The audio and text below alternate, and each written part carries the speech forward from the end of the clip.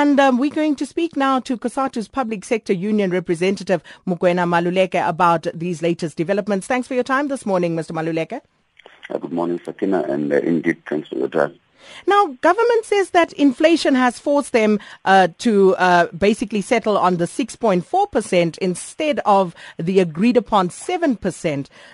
So what is your response to that? We are saying as Labour that the Department of Public Service and Administration is negotiating in bad faith because we have signed an agreement for 7%.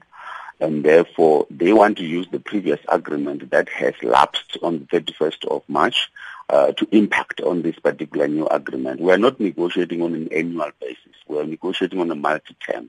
And the multi-term has come to an end. And therefore, we are saying the department must implement the 7% as agreed. And if not, then we are going to withdraw from this agreement and start afresh, so that we negotiate on an annual basis, because we cannot afford to have the department reneging on an agreement that has been signed. It's very clear. There's no confusion about the agreement.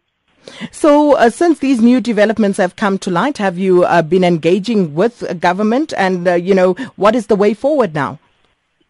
We have met with the government on Monday, and then we have agreed that we'll allow the General Secretary of the Council to consult in terms of what impact does the previous agreement have on this new agreement, and therefore we have given ourselves 7 days to resolve this particular matter.